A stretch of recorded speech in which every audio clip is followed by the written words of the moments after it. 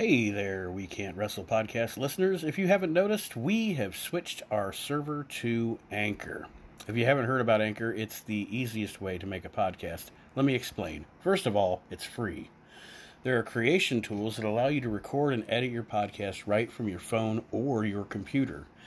Anchor will distribute your podcast for you so it can be heard on Spotify, Apple, and many, many more.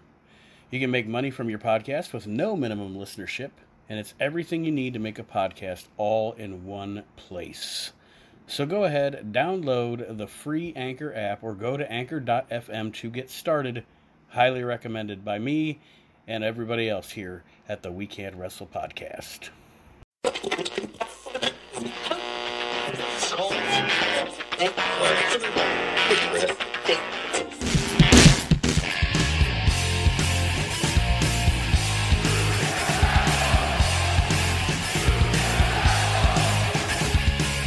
You're listening to the We Can't Wrestle podcast. Now it's time for our host, Nate Matson.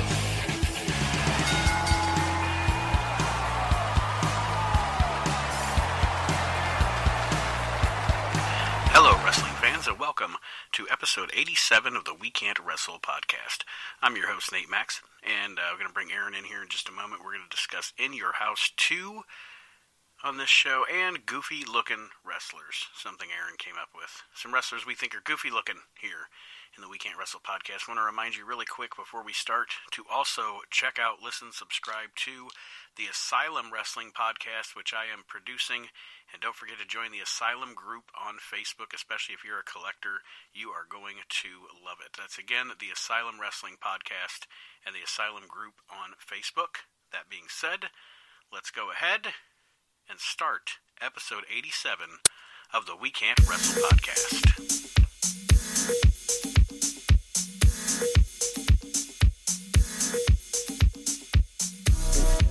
All right, wrestling fans, welcome to episode 87 of the We Can't Wrestle podcast. Nate and Aaron here with you. It is cold as tits here in West Central Ohio, where we are currently recording.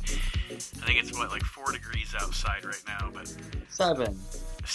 Oh, it's a heat wave. It's heated up a little bit. 7 degrees. Nice and warm here in the We Can't Wrestle studios, though. Before we start today, of course, we're going to be talking about In Your House 2 from July 23rd, 1995. And also, Aaron wanted to talk about goofy-looking wrestlers. So we're going to do that also on the show. But I have an announcement to make, Aaron. It's a sad announcement. For those of you that listen to the show on a regular basis, you know that for pretty much 2 to 2.5 years now, in memory of the Toots Tweets and Toots Mont, the legendary promoter, we've had Toot Toot Tootsie by Al Jolson as our outro theme here on the show, and as of last week, it is bye-bye, Toot Toot Tootsie bye-bye. Can't use that song anymore, because I'm getting serious about the YouTube page now. Posting the shows on YouTube. We're going to start doing more things on the YouTube page. And somehow, some way, no matter how old that song is, I always thought it would be public domain right now. Somebody owns a copyright on that song.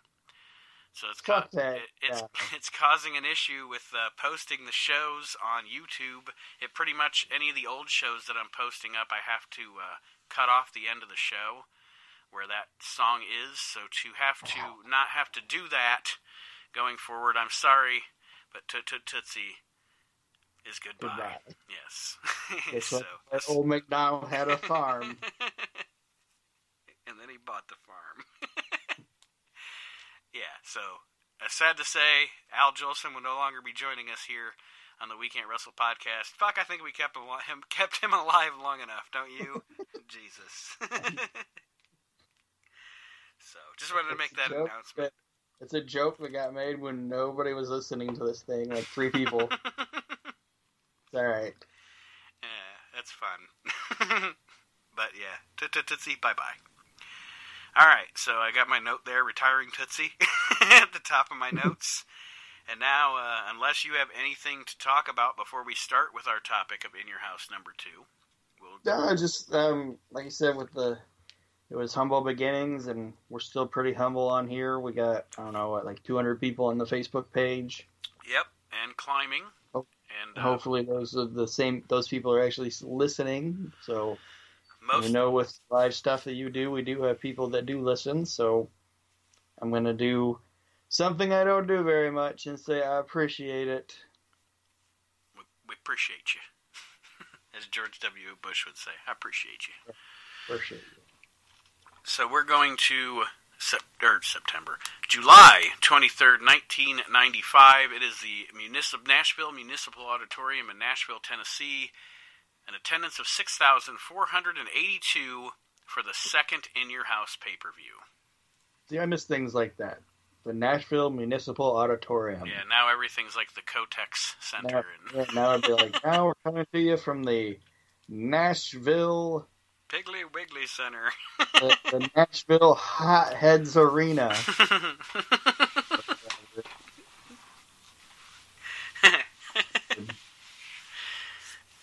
How's it supposed to sound cool when they're like, we're going to have the... Like, you'd be able to like, when I come to the Rosemont Horizon, I'm going to kick your ass. And now it's like, when I get to the Dunkin' Donuts Center, you're mine. You're going down at the Piggly Wiggly Pagoda. When I get to Safeway Stadium, you're done, sir. You're done. But, or for AEW, when we get to the Ruler Foods Center. Sorry, does Walmart have an arena that they sponsor? No. And neither did. Well, I mean, they have a thing at their headquarters. No, I didn't know if they had their name on anything yet like that. Like, I know No. Costco does, and, Not that I know of. GameStop had a NASCAR when I worked for them. The Walmart NASCAR, Jesus. Walmart probably owns half of NASCAR. All right. So, we get the, you don't appreciate things until they're not around anymore. Yeah, back then it was cheesy and everything, but we get the cool Big Al intro for In Your House. Yeah, and Big Al's on this show. Yes, he is. And I can say this.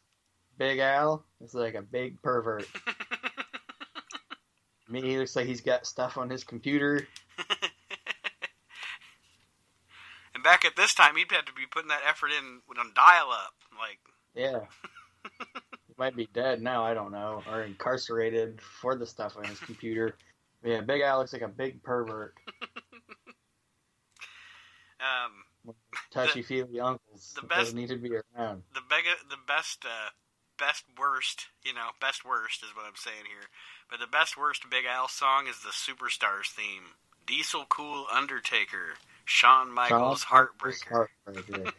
Actually, the worst thing that Big Al ever did was his version of Shawn Michaels' Sexy Boy. Oh, yeah. No, that was fucking great. WWF The Music Volume 2, I believe, if you're looking for that. Can't play it because of YouTube. Yeah. There's also this thing going around for a long time that it was actually Vince. There was a rumor that it was Vince singing it. I think I'm hot. It's horrible. It is. I'll have to post it on the Facebook group. I'm sure there's a YouTube clip of it. Yeah, it's bad. I have to post it for reference after I put the show up. But yeah, we got the Big Al entrance, and then we come to Vince McMahon and Jerry the King Lawler doing commentary in their gay bar leather vests. Yes, everybody on the show is dressed like an asshole. And I put that on there, and one of my other notes is that when it comes to styles and trends, there is absolutely positively no style or trend as fucking ugly as early 90s country. The line dancing crowd? Yes. Like the multicolored shirts, the shitty hats, and the tight jeans and the cowboy boots. Yeah, and sometimes the boots are tucked, sometimes the jeans are tucked in, sometimes they're not. They wore those, like, fucking... Some of them wore those, like, Native American-inspired vests. Just fucking trash. Some of you listeners may or may not know from listening to my other podcast, The Motley Soup, or if you follow me personally on Facebook or what have you, I am a huge fan, and I think Aaron is too, but I mean, one of my favorite country artists, other than like Dwight Yoakam and Johnny Cash, like probably my third favorite country artist ever is the band The Mavericks. I love the Mavericks. The Mavericks are an amazing country band. But the reason I'm saying that, what brought this to my mind was the other night when I was scanning around, I watched a couple of their music videos on YouTube. And when you said the early to mid 90s country style, that's one thing. Like those videos, it was just full of that style of clothing and dress. There's some good music. Oh yeah, definitely, yeah. But that style of dress was just fucking atrocious. You want a good example of what I'm talking about? Like go watch Walker, Texas Ranger, or any Alan Jackson video. Yeah. Oh my god. Fucking vests with like dream catchers on them and shit. Like what the fuck is going on?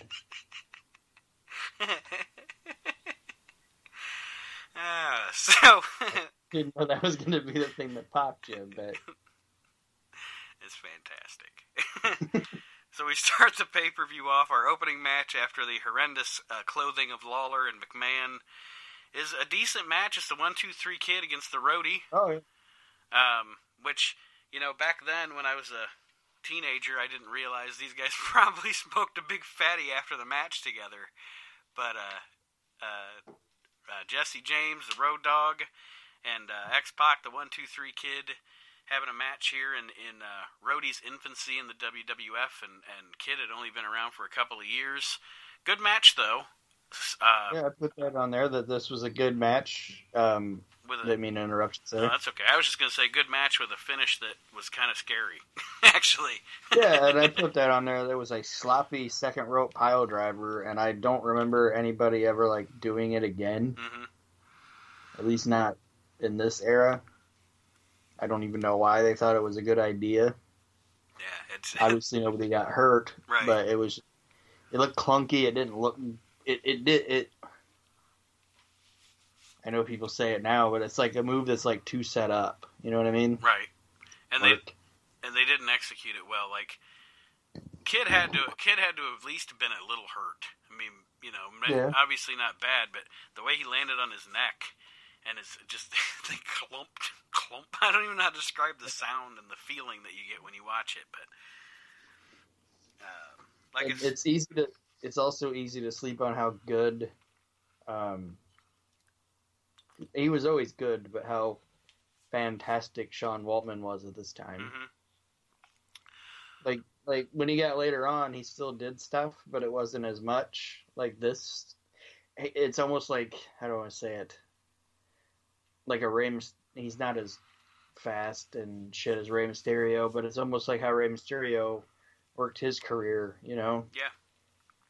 Like, as he got older, it was like, okay, I'm still going to do elements of what I do, but it's going to be slowed down a little bit. It's going to be a little less impactful, obviously, because you get older and you get smarter and things like that. But yeah, Sean Waltman at this time was on the list, the top 5 best wrestlers. I think not even only in the WWF, but maybe in the country at this time. Well, honestly, dark horse candidate for one of the best workers of all time. Which we need to do that as a top 10 soon. We've never done that. We've done our favorite wrestlers and everything, but just in-ring work, smoothness, just best workers of all time. That'd be a great top 10. Do that next week. All right. So, anything else on that match? Nope, it was a good, solid opener. I gave it 3.5 Jeff Farmer yeps. So, yeah, good stuff from these guys. Now we come to the $1 Million Corporation. Oh, yeah. Doing a backstage interview. The $1 Million Corporation. You can say it's either one of the best or one of the worst factions of all time. I think it's fun because they don't fit. None of them fit together. It's just this mishmash of guys. You got Sid, IRS, Tatanka, the Godfather, and of course Ted DiBiase. Everybody gets to cut a promo. You got You got Jive talking Tatanka here. And Sid's promo is what it is. Well, it's kind of like Sid's promo was kind of like a letdown, and it's funny because like Tatanka like did Sid's promo for him before Sid got to talk. Yeah. It's like he said everything Sid should have said, but Tatanka said it. Like if I was Sid, I would have been like, "Dude, what the fuck? What the fuck, Travis?" You just said everything I was supposed to say. And it's always fun to get a good long Sid promo because, man, it's like a train wreck. Like, yeah, But it worked. He's psycho. Sid, I don't know. I know Sid gets a lot of hate. I was always a fan of Sid. Was Sid the best worker? No. Was Sid, going to give you a 5-star classic? No. He was entertaining. He was entertaining. He was a spectacle. He was a specimen. He was an attraction. I always liked Sid. Actually, he doesn't get enough credit for being like once he got in there and everything. He was a charismatic motherfucker too. Yes, I mean, we went to Aaron and I went to a house show in '96 in Toledo, a WWF house show, and I think probably I'd say maybe other than the Undertaker, Sid got the biggest pop of the night. Sid was over. Sid was the guy that turned Madison Square Garden on Shawn Michaels, for Christ's sake. So to argue that he wasn't a success in the business is just silly. Yep. Again, you may not like his work in the ring, but whatever. And again, I love his promos because it's like what am I gonna get? What am I gonna get with this one? I'm a Sid fan. Can we start that over? Sorry, we're live, pal. Okay. So now, I think we had a Barry Dudinsky in here. Yeah, Little Ray Romano. Everybody loves Barry. The next match. Oh, go ahead. Barry Dudinsky was the for those of you that don't know, maybe you're more of a modern wrestling fan. Barry Dudinsky was WWF's little Jewish Don West. Pretty much. So he was the salesman. He sold you those ugly ass. Speaking of ugly looks from the 90s, how about those all over WWF t-shirts? God, how about pretty much anything that was wrestling apparel? Wrestling apparel before Austin 316 was hideous. Like WWF was making us all over shirts, and then WCW was producing their pay-per-view denim jackets with like airbrushed Beach Blast on the back of it and shit. Oof. So fuck. Oof. All right, so go ahead. I cut you off. That's all right. Up next, it's Razor Ramon and Savio Vega versus Raspuna from Norbit and Carl Winslow, collectively known as Men on a Mission. This match wasn't great. Do you know why? Because Men on a Mission was in it. Yes, that's what I was going to say. Even having considered that Scott Hall and Savio Vega, two of the better men on the roster at the time, two of the best wrestlers of the 90s, are in the match. Two of the best wrestlers ever. They're in there against these two fucking guys. Men on a Mission sucked. They did. They sucked when they were good. They sucked when they were bad. We're on a mission. Just trash. Yeah. Worst King of the Ring ever. Yeah. And Billy Gunn was King of the Ring. I was gonna say the two worst King of the Ring pay-per-views are probably 95 and 99. Yeah. So and Billy Gunn wasn't a bad wrestler or whatever. But I mean, he wasn't setting the world on fire either in the ring. But he didn't need it. He made no sense as King of the Ring. And it was funny. He didn't do anything different other than put a couple crowns on his tights and go out there. But Mabel was just trash. It was funny during this time. It was like Vince. Okay, Vince had an obsession. He's always had an obsession with size, but it was almost like, because if you watch the '90s with, just some of the people he tried to push, some of the guys that were heels on the roster. It's like once he had Yokozuna as a successful top heel, he got obsessed not with big heels, but with big fat heels. You know what I mean? And then, along comes Mabel, who's a big fat guy, and can be a big fat heel, and it just did not work. The only good thing that ever came out of this was Sir Mo going, hear ye, servants and wenches. That's the only good thing that ever came out of this. It had a shitty SummerSlam main event. You want to see one of the worst matches you've ever seen, speaking of an In Your House? Watch Yokozuna and Mabel slap each other around at the October 95 In Your House. It's fucking horrible. It's horrible. But anyway, going on long here. Men on a Mission get the Duke over Razor and Savio. Which it's how many years later, and I was still like, fuck that. You're like Jim Ross. Oh, that's bullshit. Yeah. But they're trying to put Mabel over, so that's what you do. You have the heel go over a babyface. Maybe Savio should have taken the pin here. But there you go. Men on a Mission defeat Razor and Savio. I gave it a yep and a half. Just because Scott Hall was in the match and Savio Vega was in the match. Bad stuff. So let's see. After that match, it's Diesel's Lumberjacks. It's a motley crew. You got Man Mountain Rock, Adam Bomb, the Smoking Guns, Bam Bam Bigelow.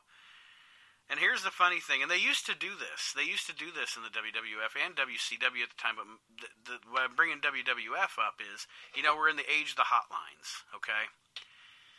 And they're talking about earlier on the hotline, it was reported that one of Diesel's Lumberjacks had sold out to the $1 Million Man, Ted DiBiase. And then these guys all go around like a bunch of clown shoes. I think Doc Hendricks' thing is, and we come to, you're the beginning of the alphabet, Adam Bomb. Did you sell out? What a stupid reason to...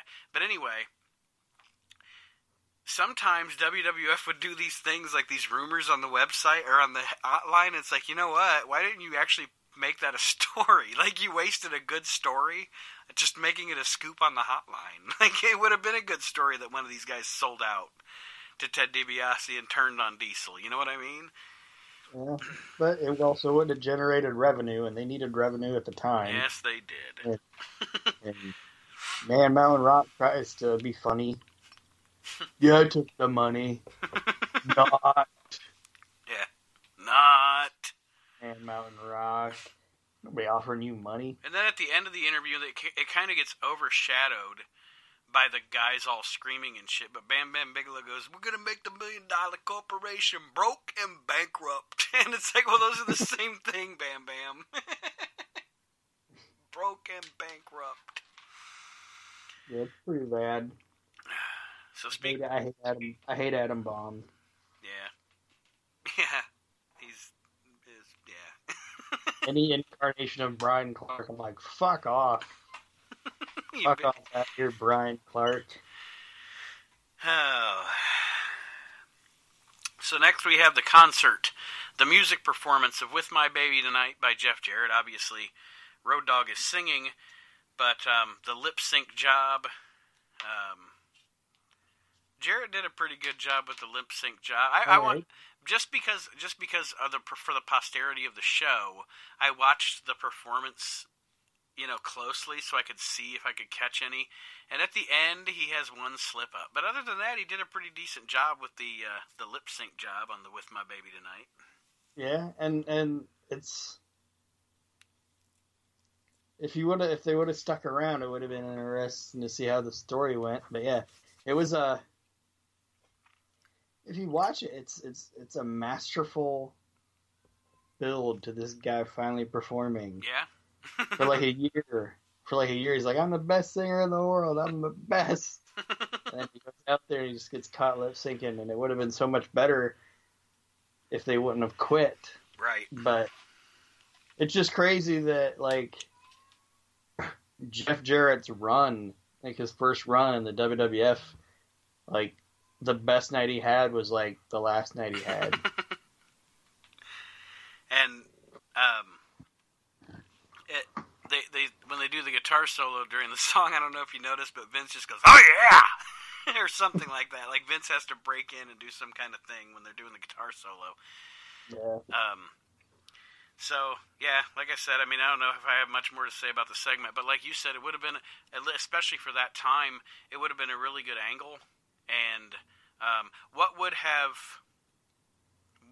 become of, like, that's what I wonder. Like, okay, so now we've revealed that Jesse James is actually the singer of the song, so does Jeff Jarrett drop the country singer angle? You know what I mean? Like, yeah. What happens here? This is my favorite time in Jeff Jarrett's career. There are times during TNA that I like Jeff Jarrett, like the King of the Mountain era of Jeff Jarrett. He was one of the better things about TNA. I know you're not a big Jeff Jarrett fan, but this is my favorite iteration of Jarrett, and then some of the TNA stuff, but this is definitely the most tolerable Jeff Jarrett to me. I'm not a fan of WCW Jeff Jarrett. I'm not even a huge fan of the late 90s Attitude Era Jeff Jarrett, except for probably the tag team with Owen. But I liked when he beat up Moolah and Mae Young. That was fun. No, I'm not saying he was terrible or didn't have moments, but you know what I'm saying. This is my favorite iteration and my favorite incarnation of Jeff Jarrett is the Double J. And I know some of the guys out there that are probably not as big WWF guys as me would say, "Oh, of course, that was when he was at his worst." Not really. I mean, anyway. All right, so now after that, let's see here. We got Todd Pettengill amongst the unwashed masses. That one kid at the end there is funny though. That chubby kid standing next to him, Pettengill's like, "Double J, what'd you think?" And that kid's like, "He's alright." He's alright. He's alright. He's alright. And then Todd's like, "He's alright." It's like indifferent. Yeah, he's alright. He's alright, yes. But up next now, we have Henry Godwinn and Bam Bam Bigelow, two of the better big man wrestlers of all time, Yeah, not this having is not a good match. not having a good match. It just goes to show you, good workers sometimes just don't have chemistry together. But since it wasn't a great match, Bam Bam won it. We won't talk about the match too much unless you have any notes on ugly things or anything. My note goes, Bam Bam Bigelow defeated Henry Godwinn after Hogg missed something off of the top rope. Like, usually you can tell what they're going for, but I don't know what he was even doing. And I don't really remember Henry Godwinn going to the top rope very much. So, what I wrote down, because during this match, and one of the other matches on the show, I kind of zoned out. And I kind of zoned out during this match. But one thing I was thinking about was Bam Bam Bigelow's WWF run at this time in 95 is like the last 2 years of WCW. Like, it went from so high to so not in such a short... I mean, he's main eventing WrestleMania in April, and by November, he's gone. He's beat by Goldust at Survivor Series, and he's out of there. It's crazy.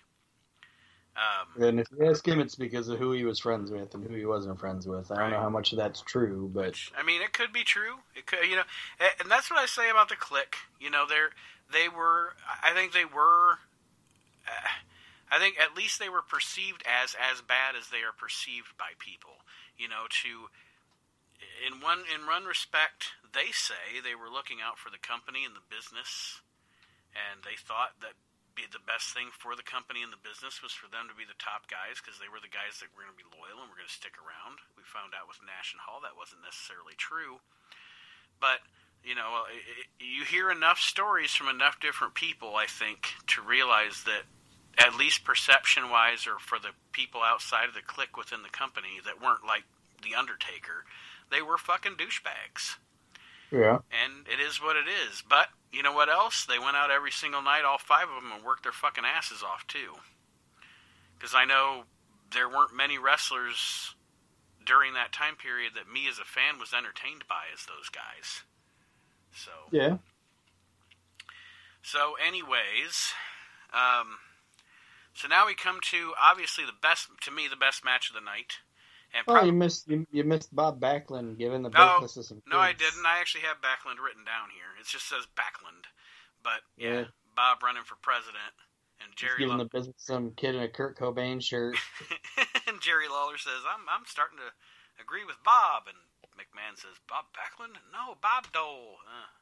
All right, Jerry, Vince, thank you. You wait, Bob Dole's peanut butter. That's great. One of the best. Norm Macdonald as Bob Dole in the real world. It's one of the best SNL skits ever. I forgot about that. That shit is funny. You know as what I fuck. mean? Norm Macdonald's my faves. You know what I mean?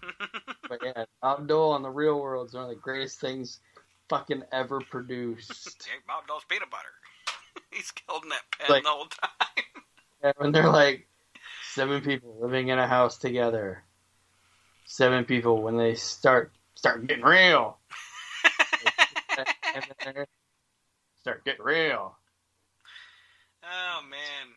Yeah, that's great stuff. Go ahead. The match of the night.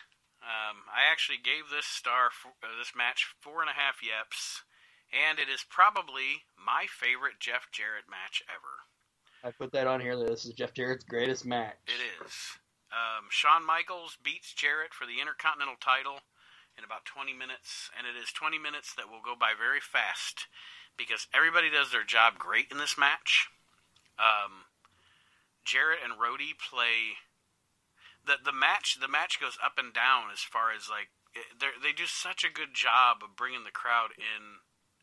bringing them up and then bringing them back down, and then bringing them up and bringing them back down. And there's false finishes, and there's the heels trying to retreat to the outside. And, you wouldn't know watching the match that Jarrett and Hiroti were about to quit because they were pros. They were fucking pros in this match. And it might tell me to fuck off or whatever, but this, I think you could put this maybe in, like, if you were going to break down big time matches for Shawn Michaels, this could possibly be in his top 10 greatest matches ever. It might be. I'm not gonna say you're wrong at all. This thing is fantastic. It is, and the judge of a great match at the end of the day is your crowd, right? Excuse me. The judge of a great match is your crowd, and they have the crowd in the palm of their fucking hand in this match. Like, they feel the highs, they feel the lows, and yeah, just a great match overall. I don't know if you have any other notes on it, but I heard your annoyance with my burp. What? I heard the tone when I burped. You're like, I think this is a. Well, I'm not gonna edit it. I'm not gonna edit it out now because apparently that was a fun moment. So we're just gonna leave that in. But yeah, you were just like, "This is a good match." Like, sorry. That's funny. Well, Jerry Lawler. No, Shawn Michaels. It's still to this day impressive as fuck when Shawn Michaels gets backdropped over the turnbuckle post. Oh yeah. Like, he doesn't go high, super high in the air. He just takes a bump over the turnbuckle post, and you watch it, and you're still like, holy shit. So, it's like, why now do you have to do, like, a triple gainer head first through a table? You don't need to. What Shawn did looks so much more real. Yeah, you don't need to do it. It's okay to do it sometimes, you know? Like, when Mick Foley goes head first through that one table, and then... Like, literally goes head first through the table. Yeah. It's insane. It's insane. And at the time, you were like, holy shit. Because it didn't happen every week. Mm-hmm. And then after this match, Shawn Michaels goes out and he kisses what's supposed to be like some hot chick. But she's got like a fucked up face. Now, hold on. I have it written down here. Before the match, when Michaels is coming out, they show that woman. And Jerry Lawler goes, "What's her hobby? Stepping on rakes?" I didn't hear that. Yes. What's her hobby? Stepping on rakes? Like, she's obviously a plant, you know? Yeah. Why couldn't they have found a more attractive plant? A house plant. Yeah, with her face, she looked like E.T. in drag. Her eyes are all far apart and shit. But anyway. Alright, so, that being said, now... Oh, during the match, also, Vince has mic problems, and Lawler's just loving that. Because Vince's mic isn't working. Don't worry, Vince, I got it. So now we go back to one of Michael Hayes' craziest moments in the history of his career. There's something before that, though. We get little Ray Romano. Oh, yes. I didn't write that down, but yes, we do. We get another... he's selling Shawn Michaels stuff, and then HBK comes out. comes out. And... Where I work, it's HBC, but go ahead. Where I work, it's HBA. But anyway, Shawn Michaels comes back after his victory, and 3 times in the show, he mentions people not calling him on his birthday. Mm-hmm. Okay? But it doesn't bother him. Why have you brought it up 3 times? You know what I mean? Yeah. It's like when you're seeing somebody and you forget to, like, bring something home from the store. It's not a big deal. And then they're like, man, I really wish I had a Reese cup right now. It's like, you told me it wasn't a big deal. I'll go get the fucking Reese cup right. It's not a big deal. You're already home. Don't worry about it. I will go get the Reese cup right now. I'm not worried about it. Fine. You enjoying the show? I'd enjoy it better if I had a Reese cup. So Shawn Michaels reminds me of with this fucking birthday. On my birthday. Birthday pity party. Huh? His birthday pity party. Yeah. Yeah, you're right. Michael Hayes is up next. Apparently, he got some of Johnny Paycheck's cocaine. One of the craziest moments of his career. Like, not only does he look goofy. He's on cocaine supplied by Johnny Paycheck. Yes. He's chronicling for us a fight that probably would have happened for real had Jarrett and Road Dogg not left WWF this night. So, but he's I'm not going to try to recreate it, but it's a wacky moment with Michael Hayes talking about Jarrett and the Road Dogg having their confrontation in the back. Road Dogg has officially gone on record. I've seen him say it, or read him say it, I should say, that leaving with Jeff was one of the dumbest moves he's ever made in his career. Yeah. He thinks he would have had a bigger career if he hadn't left. Well, and it's funny, because if you think about it, if he hadn't left, they probably would have still done the same real Double J storyline, okay? However... But the fake Double J left in disgrace. Yes, but also, if you think about the timeline, the real Double J thing probably would have got more steam, because the problem was the real Double J character, whole thing actually came to fruition during the advent of Austin and The Rock. You know, there would have been a year before all of that started happening here, and maybe that character would have had more steam. Not that he didn't turn it around and make a good career out of anyway, because a good guy. But still, the real Double J is rough. Yeah, it is. Nobody cares. Like, it's not even that they're booing it to where they could have turned it into a heel thing. Yeah. Like people, like how Honky Tonk Man was, you know. Mm-hmm. Like that. People just did not. Yeah, they just were quiet. All right, so next is the other match I zoned out during. It is Owen Hart and Yokozuna, the tag team champions, against the Allied Powers, Lex Luger and the British Bulldog. This match apparently didn't do anything for me because I don't have anything written down about it. I just have Yoko and Owen beat Luger and Bulldog. There was nothing wrong, but there was nothing special. It was just a match. And the coolest part about the Allied Powers was their music.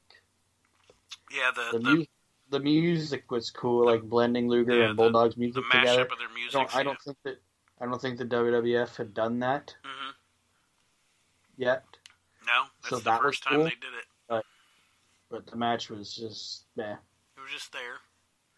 And something else I read that the British Bulldog said once was WWF Magazine asked him, "What's the best rib anybody ever pulled on you?" And he said, "When they teamed me with Luger." And now we come to our main event, WWF Championship match. It's a lumberjack match. The champion Diesel against Psycho Sid. And it's trash. It is. It's trash. These guys never worked well together. They didn't. You're right. Like every company they were in tried it. Mm-hmm. But it never worked well together. And I know why they tried it. It's not because either one of them are terrible either. Like, I know people make the joke about Nash having 5 moves or whatever, but Kevin Nash could have a good match too. Kevin Nash had great matches with Michaels. He had great matches with Rey Mysterio, etc., etc. Sid had great matches with Shawn Michaels. Sid, you know what I'm saying? It's just these two together was not. It's kind of like there's other groups of people that have, groupings that you thought. Well, we talked about Bam Bam and Henry Godwin during this pay-per-view. Two great workers, but they just didn't have it.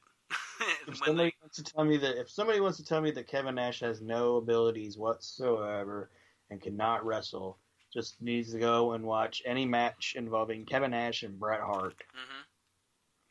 And people will say, "Well, he's in there with Bret, so that's why it's great." It's like, no, it takes 2 people. It takes 2 people, exactly.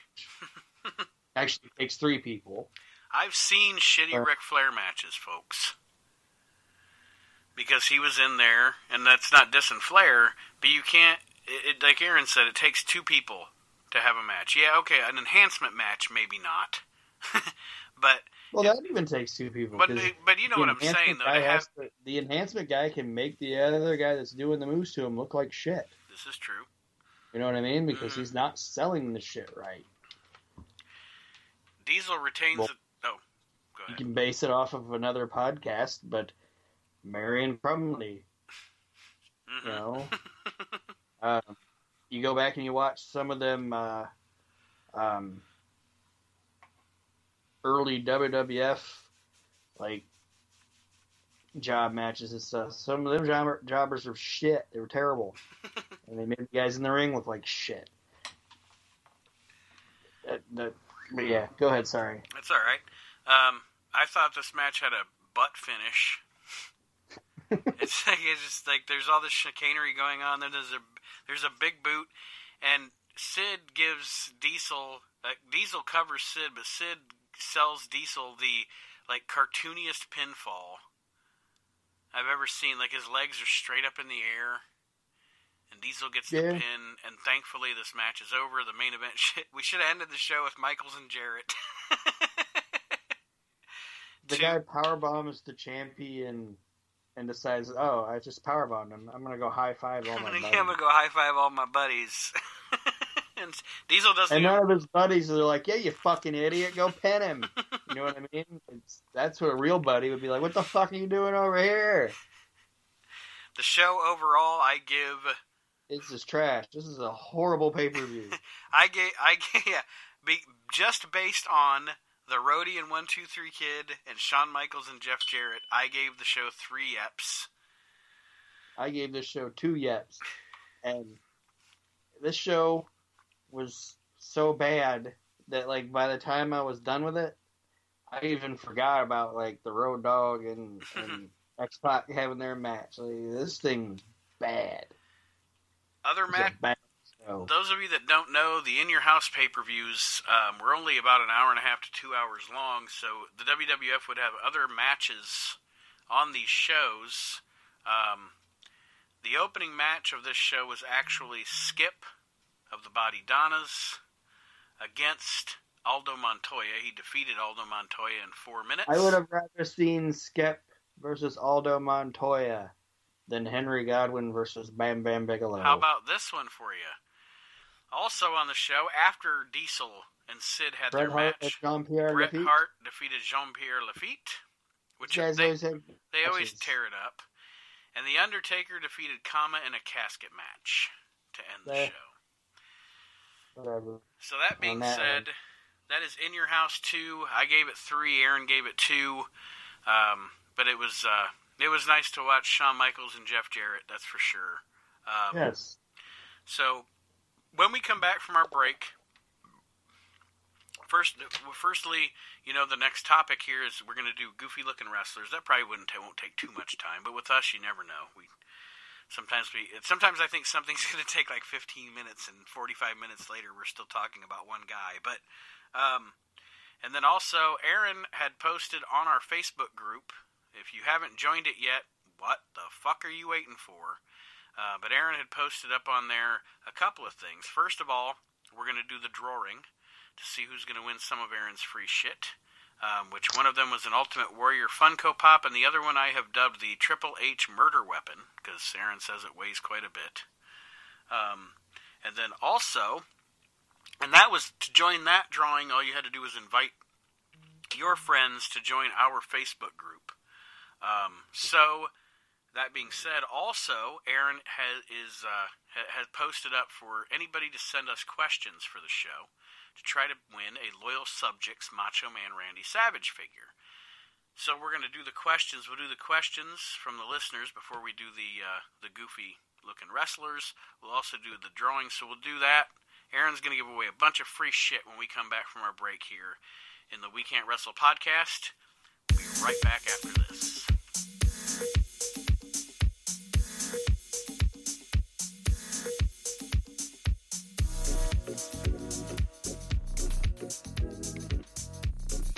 All right, wrestling fans, welcome back to the We Can't Wrestle podcast. Nate and Aaron here with you, and let's do our segment of the show where Aaron's going to be generous and give you all some of his free shit. First of all, it's not going to happen very much because I like my shit. You're just going to have to trust me here, ladies and gentlemen, that I actually have the. If you watch the drawing that I had for the contest I had live, I have the Han Solo cup here. Han Solo cup. I have a Han Solo coffee mug from 1983 because I'm a fucking geek. I have your names in it, those of you that invited people to join the Facebook group, and I'm going to draw a winner out of the cup right now. Let's find out who is winning. Let's find out who is winning either the Ultimate Warrior Pop or the Triple H Murder Weapon. And our winner is Zach Clark. Congratulations, Zach. You are the winner. And I will private message you, get your address, and as soon as Aaron gets that over to me, I will ship it to you, your choice of the Ultimate Warrior or the game Triple H Murder Weapon. Now, the next contest that we have is Aaron posted on our Facebook group for the opportunity to win the Little Loyal Subjects Macho Man figure, as Aaron called it, Little Macho Man. Dig it! Mm-hmm. You were supposed to give some questions that you wanted to ask us, the hosts of the show. And Aaron said I was going to pick the best. I'm not going to pick favorites. I'm going to write the names down as we go, and I will do a drawing. Whatever. I'm not going to pick favorites. Don't have a favorite child. But Aaron, go ahead, fire away with the questions. I don't know the questions. I avoided the post so they would be a surprise to me, and Aaron will obviously answer them as well. Not a lot of you people participated. Get up off your asses. Not that. Well, you don't have to get up off your ass. Just you're on the fucking phone anyway. Just ask me a question. Jesus. All right. So, off the first post I put, we got 3 questions. The first one is from Jamie Patterson. I don't know if you're aware of this Jamie Patterson person. I am. But he goes, which is the bigger pile of shit sports gimmick? the Goon or Abe Knuckleball Schwartz? I say the Goon by far, because Abe Knuckleball Schwartz actually was kind of like Doink, where you had a Sinister underneath him. Yeah. Like, he would cut those promos, and he'd have kind of a sinister thing going on. It's still silly, but I say the Goon was the bigger piece of shit gimmick. I would agree. And more on the Goon later. and Abe Knuckleball Schwartz, I don't know, he just didn't look as stupid. But like I said, more on that later. Next question. Oh, somebody might have already tried to sneak one in. No. Next question is from Mark Small. What do you think of the whole Tessa Blanchard poop tape? And do you think it'll affect her more? Affect her more? Oh my. I don't know what that means. Well, first of all, the poop tape, I did hear it on the Jim Cornette show. And, I mean, it's outlandish. It's kind of crazy. It's not her. I don't think it's her. And I don't think it's going to affect her at all. I don't think in the modern era of the internet and the way they just, as crazy as society is now, Tessa Blanchard taking a shit isn't going to affect her pro wrestling career. So we had Jamie Patterson, right? So like I said, I don't think it's her, for one. And two, if anything, with society now, it'll help. And with the things that I know, yeah, it'll help. Who asked that question? Mark Small. Mark Small, alright. He's a small Mark. I'm a big Mark. So. The next person is a guy that a name I recognize, Ryan Damon. Ryan Damon wants to know, and this would probably be the same answer for both of us because we go to events together. Where was the longest you ever traveled to attend a wrestling show, and was it worth the long distance? Well, we've gone to this city a few times for wrestling shows, but I'm going to say one show in particular. Indianapolis is about 3 hours from us, and we have traveled to Indianapolis a few times to watch wrestling shows, but the one that is the most memorable is we were at the SummerSlam 2008 pay-per-view that had the Edge, Undertaker, Hell in a Cell main event, and yes, it was absolutely worth the drive. It was. It was a fantastic show. And we had... also had the Shawn Michaels... the Shawn Chris Jericho segment. With the wife, yes. Jericho pops Rebecca in the face. And that actually was like... There was heat in the building when that happened. Like, that was actually really cool. Very cool. It was. That was also the night Batista broke John Cena's neck. I don't know why two I more laughed questions. at that. Two more questions. Okay. Brian McGraw. Brian McGraw, all right. Says, why does the Macho Man wear sunglasses? Because he got crazy eyes. Dig it? Mm-hmm. Because he wants to? He was always more effective at crazy without the sunglasses. Like, when he'd take the sunglasses off and show those crazy... I think that's another reason he did. It was, it was like, okay, hide the crazy eyes, but then he flips the glasses off, and you haven't been beat up properly yet. And you get the crazy Randy Savage eyes. Or, when he always flipped them off when he went to do a stare down. You know what I mean? Like, that meant Randy Savage was serious, kind of like Jerry Lawler, taking down the strap. Yeah. Other than that, like Aaron said, because he wanted to. He's the Macho Man. He can do what he wants. Dig it. And then some guy named Christopher Wood. Chris Wood. Says, Repo Man having tire tread marks all over his gear implies he was ran over. ... Why? Does it imply he was bad at his job? That's actually pretty funny. got away. Repo Man was not successful. The only thing he ever actually successfully repossessed was Savage's hat, and then Savage took it back. Yeah, and I don't know, Chris Wood, if you watched a lot of the Repo Man's run in the WWF, but he got pretty good at doing the job. There's that one picture from a WWF magazine of him in the mask. That white Lucha Ray looking outfit. And then somebody posted on one of the Facebook groups I'm in, there's actually on YouTube, you can find one match from I think it was from an Action Zone or what something, Mania or something, where he actually wrestled in that outfit. I'd never actually seen footage of him wrestling in that outfit, but there is footage out there of him wrestling in that outfit. But Chris, good question. So those are the only 5? Yep. All right. Like I said, you guys half-assed it. Get out here. Jamie, do some stuff. Jamie Patterson, Mark Small, Ryan Damon, Brian McGraw, and Chris Wood. We're going to draw for the Little Macho Man. I'm going to pause the recording here so I can rip this paper up because I do this shit old school. I'm going to rip this paper up, do a drawing, and see who won. And you won't know we're gone, but we're going to be gone for a second. All right, so here we go.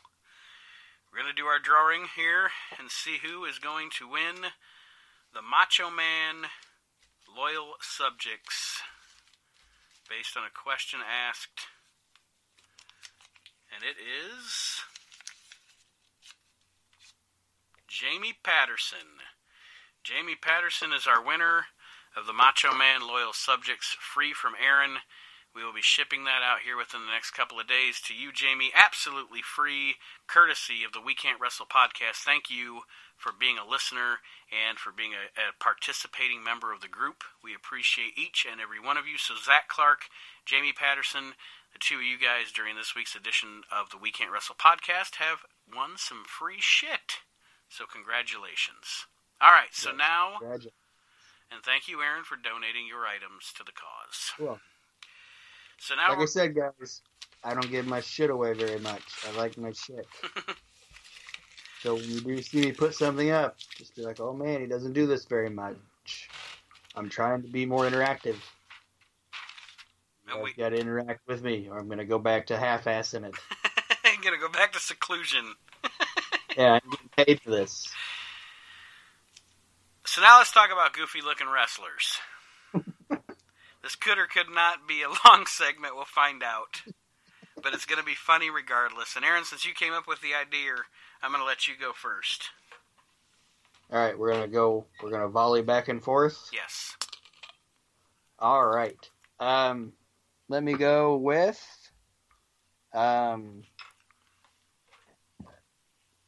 obviously this isn't when he got going later on in the WWF,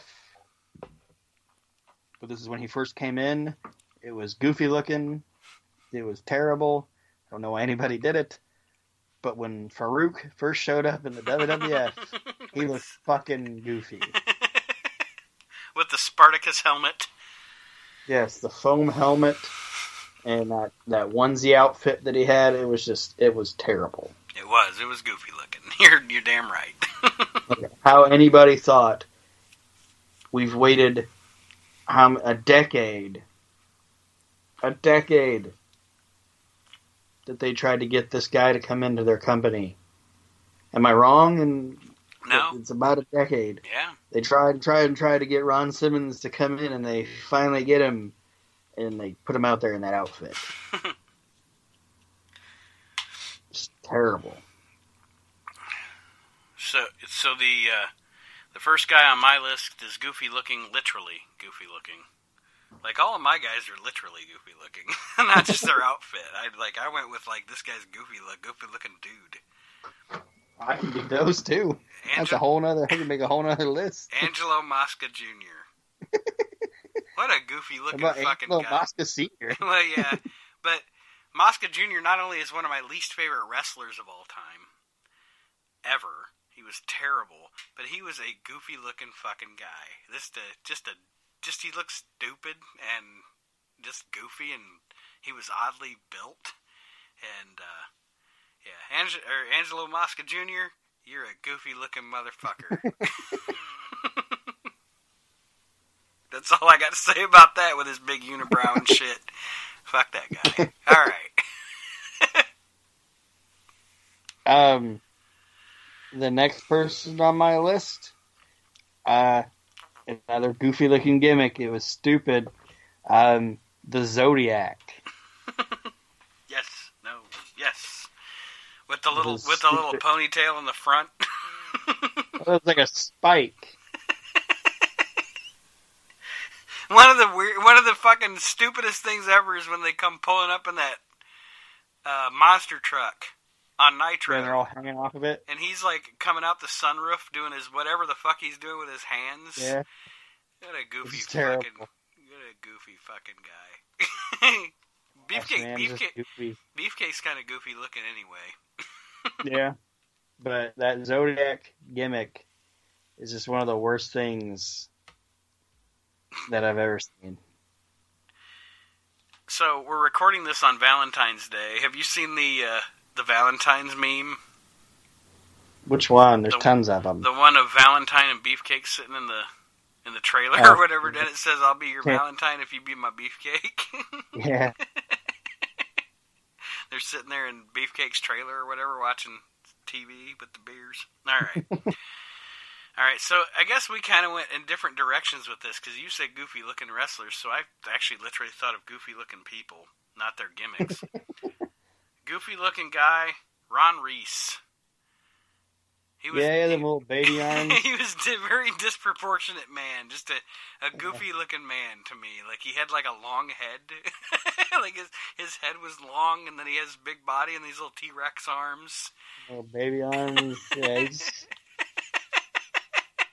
He'd probably kick my ass, but whatever. Ron Reese, you're a goofy-looking motherfucker. You get 2 feet out in front of me, he's going to be able to grab you. Yeah, it'll get me with his long head. All right, volleying back to you. Max Moon. That was goofy looking. I love how we went. I love how we went in 2 different directions here. It's so fun. Paul Diamond was a fantastic wrestler. Yes. But he's like the first and only wrestler that's ribbed for your pleasure.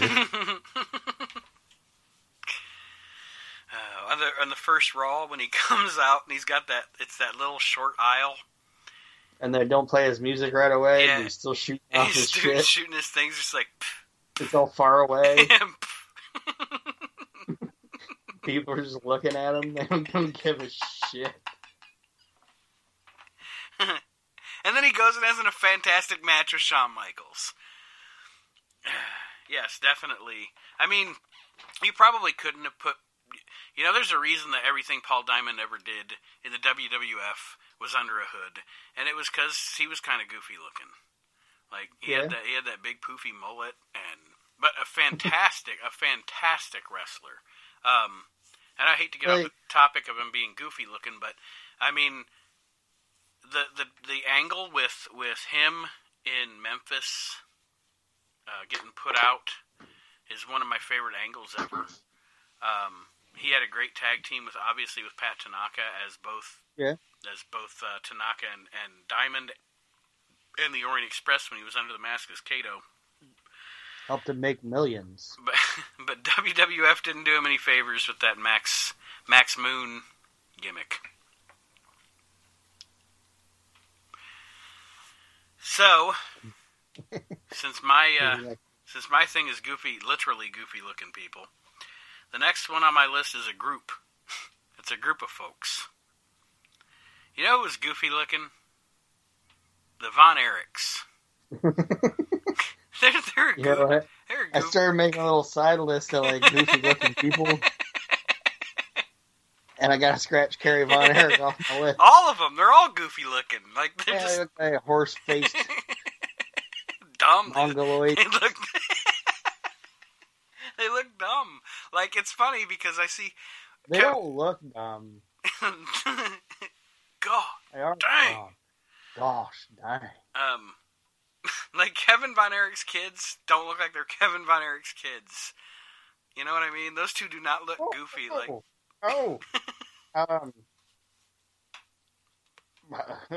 Lacey Von Erich? You don't look like she should be Kevin or Carrie Von Erich's kid. Like, Carrie Von Erich's wife must have been fucking hot. Because Lacey Von Erich, she didn't have a long career. Because she ended up having kids and shit and didn't want to do it anymore. But god damn. Like, she has no right to look like that with her goofy-looking fucking dad. But yeah, Fritz and his boys were some goofy-looking sons of bitches. Mongoloid motherfuckers. Kevin Von Erich, you're a goofy-looking motherfucker.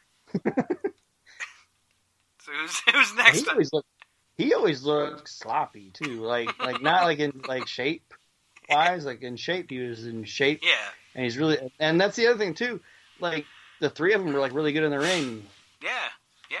But like when you see Kevin Von Erich now, like even when he went to the Hall of Fame, like they put a tux in it on him, but he still looked disheveled. He looked sloppy. Yeah. So I have one more. Okay. Because the Von Erichs counted as 3, maybe 4. So who's next for you? Well, I'll do a guy from my list that I just kind of made over here. Okay. Buck Zumhofe. Yeah.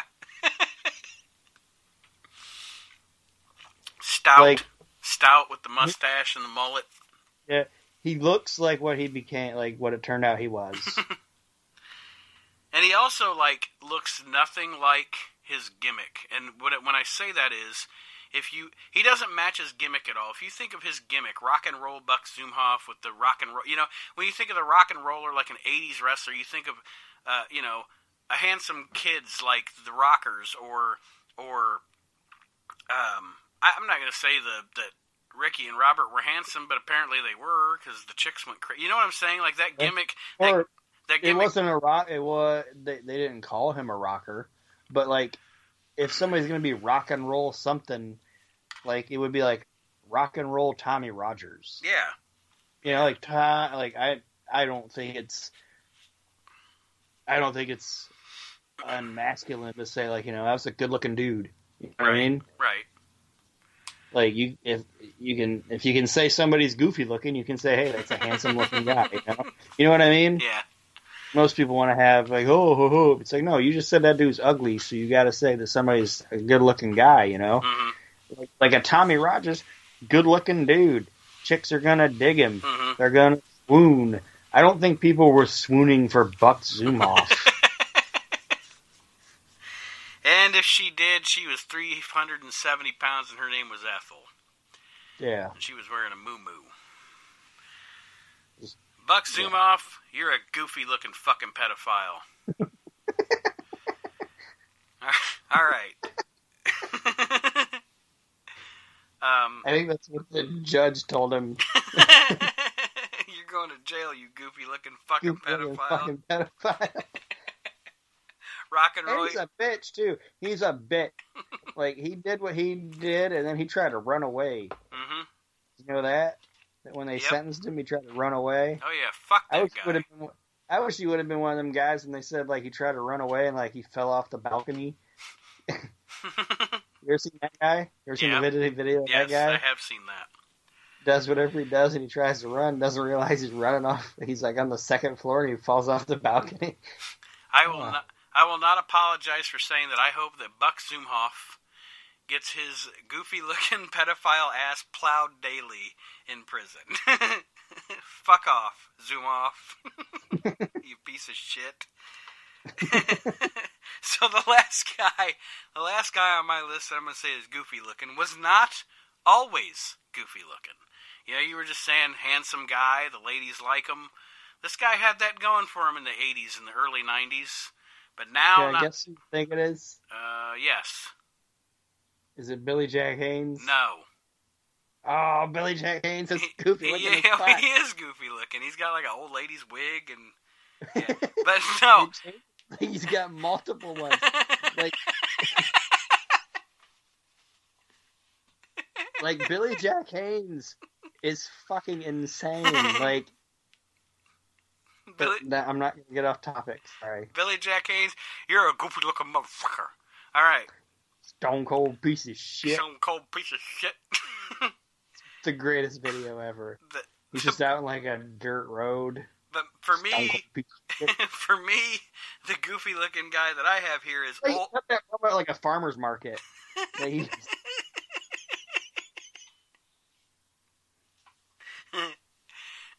go ahead. Old Sting. Old Sting. Yes. Sting. Like now Sting. Yes. Old Sting. Modern Sting. He's kind of goofy looking. Like, he's got that weird little goatee thing going on, and he slicks the hair back, but it's receding. And he's especially goofy looking when he's wrestled a match. And his hair doesn't stay slicked back. It doesn't. It just gets kind of like briarwood or whatever, like brush. It's like brush. He just looks so rough and goofy looking. I hope nobody flicks a cigarette at him. Go up. But yeah, anyway, Old Sting is kind of goofy looking now. Okay, talk about old guys looking goofy, and I can tell it's because he's had a hurt. You know who looks goofy now? Who? Mark Marrow. Yeah, he does. Dude, he's had more plastic surgery than Sable. He looks weird. You look weird. He's like the Kenny Rogers of wrestling. Like, you don't even look like what you used to look like. You were already somewhat goofy. You know? But now you just look like... weird. Yeah. That's the best word I can use is weird. Yeah. Alright, I have one more. He looks like something that, like... He looks like a Thundercat. He looks like a normal dude, like a normal dude that, like, Beetlejuice did something to. He looks like a Thundercat. Alright, I have one more. I don't even know what that means by saying it looks like the normal dude that Beetlejuice did something to. It's like because he would, like, rearrange people's faces. You know what I mean? Yeah. Like, he looks like a claymation. This is fun. Last one. Angelo Mosca Jr. You already said him. I know I did. That was the joke. Double goofy looking motherfucker. I thought you were going to say Angelo Mosca Sr. because he was kind of goofy looking too. I don't know. I'm not a fan of Mosca Sr., but I think he looked like a your standard imposing 70s heel. He looked like a cave person. His son looked like a cave person. Both of them do. Did you ever see Angelo Mosca, though, in that video where he was like going in like the Canadian Hall of Fame, though, and he's all old, some other dude's old, and they like start getting in like a fight? Yes, I have seen that. I watched that, and I'm like, I wouldn't get in between these old motherfuckers. But anyway... Yeah, I got like 3 more people on my list. Okay. But these are gimmicks. All right. We talked about them a little bit ago. The Goon.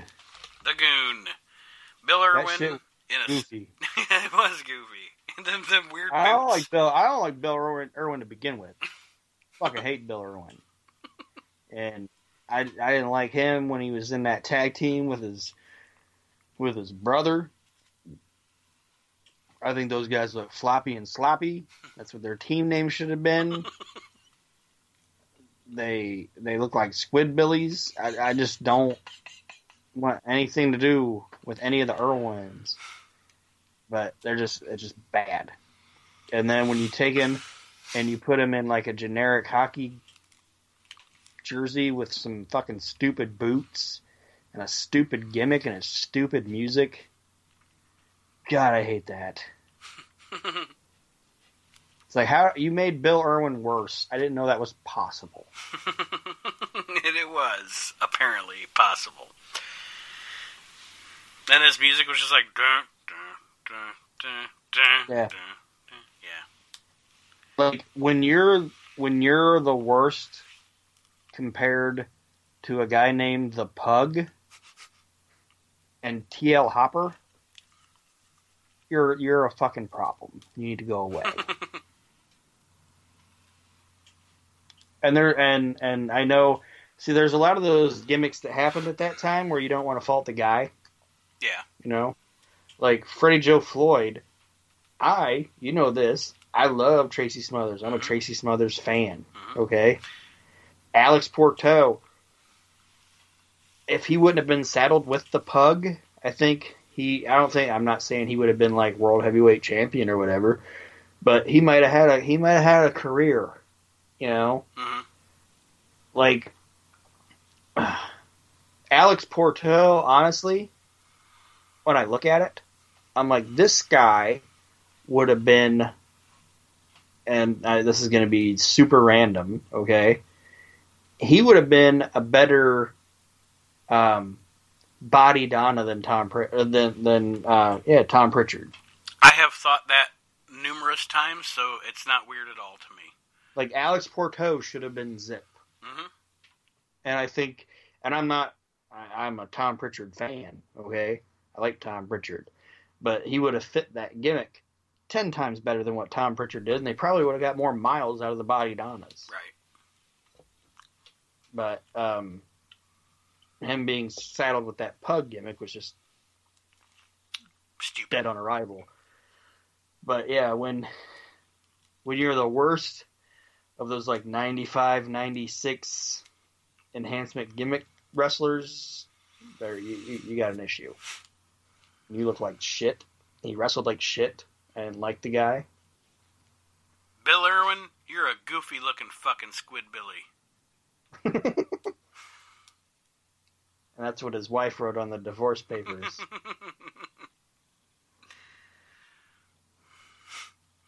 All right. The next guy on my list, it goes along the same lines of an Alex Porto, that he was a talented person, but was saddled with a horrible, horrible gimmick. And I didn't think Alex Porto looked dumb. I just thought it was a dumb name.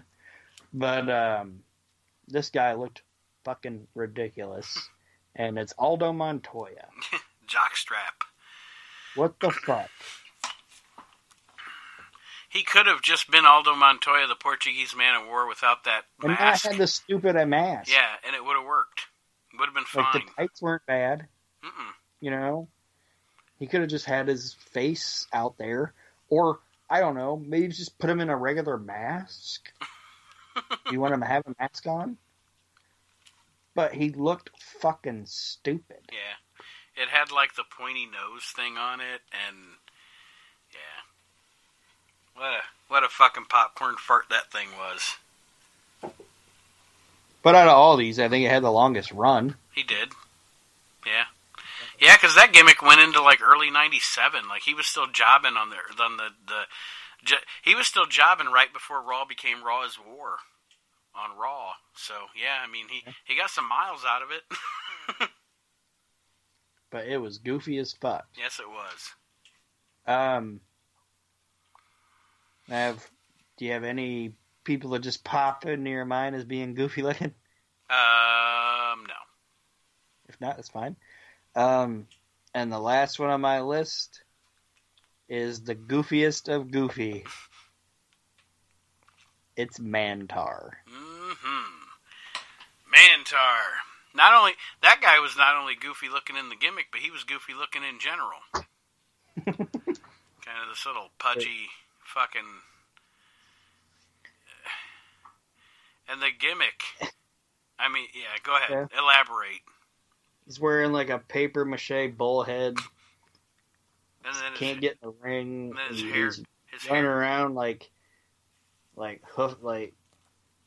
making like cow noises, and it was just bad. And the thing is, like, I don't know enough about the guy to know if he was good, because every gimmick that they gave him was something that wouldn't allow him to work.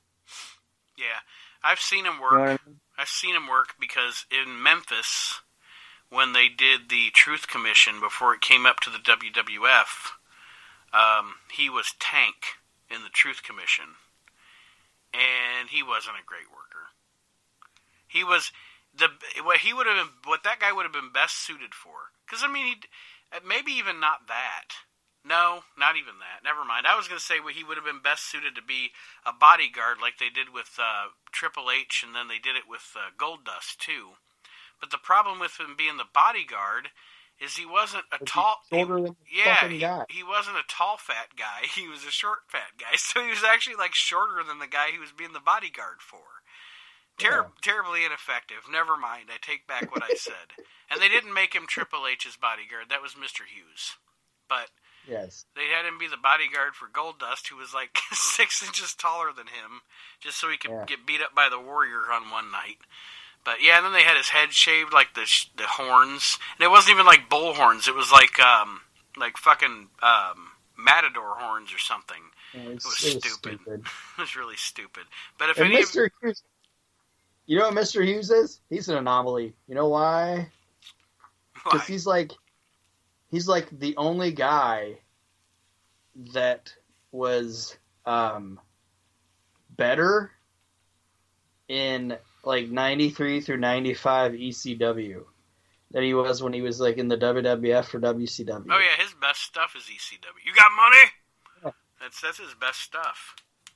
When he was a Shane.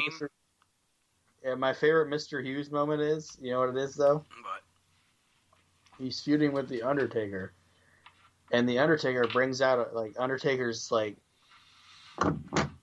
minions or whatever. Bring out a black wreath. Oh yeah, and it takes him forever to read. And he looks at the card and he's like looking at it. And I'll go with about how long the silence was. So guys, don't think the show's over. I'm going with the silence. All right. Mr. Hughes picks up the card off of the wreath and it goes like this.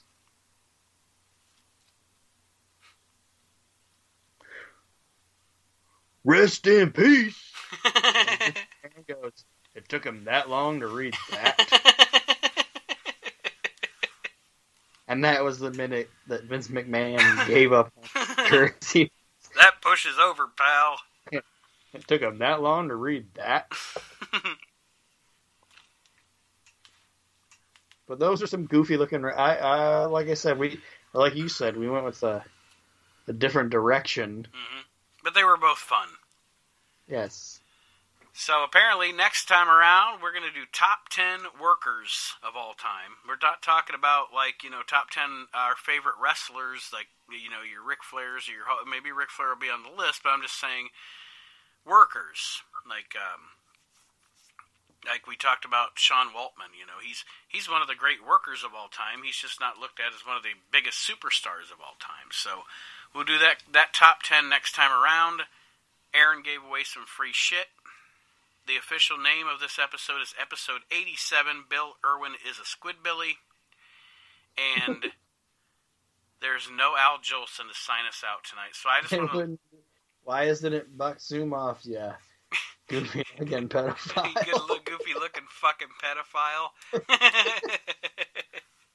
I want to encourage everybody that hasn't yet to join our Facebook group and to subscribe to our YouTube page, because I promise you a lot of the live content and stuff that we are going to do in the year 2020, I'm really trying to build the YouTube page this year, so we're going to be doing a lot more on YouTube, and especially I'm even going to have exclusive live shows, live contests and stuff on the YouTube page. So go subscribe to the We Can't Wrestle Podcast YouTube page. It's going to take you 5 seconds. You're on YouTube anyway. Look it up, subscribe, and you will be on board with the future of the We Can't Wrestle podcast. That being said, Aaron, do you want to say anything to our listeners before we sign off? And I let you go. No. Go do your thing for the evening. I gotta poop, so no. Aaron's gonna get out. He's gonna get out of the studio quick.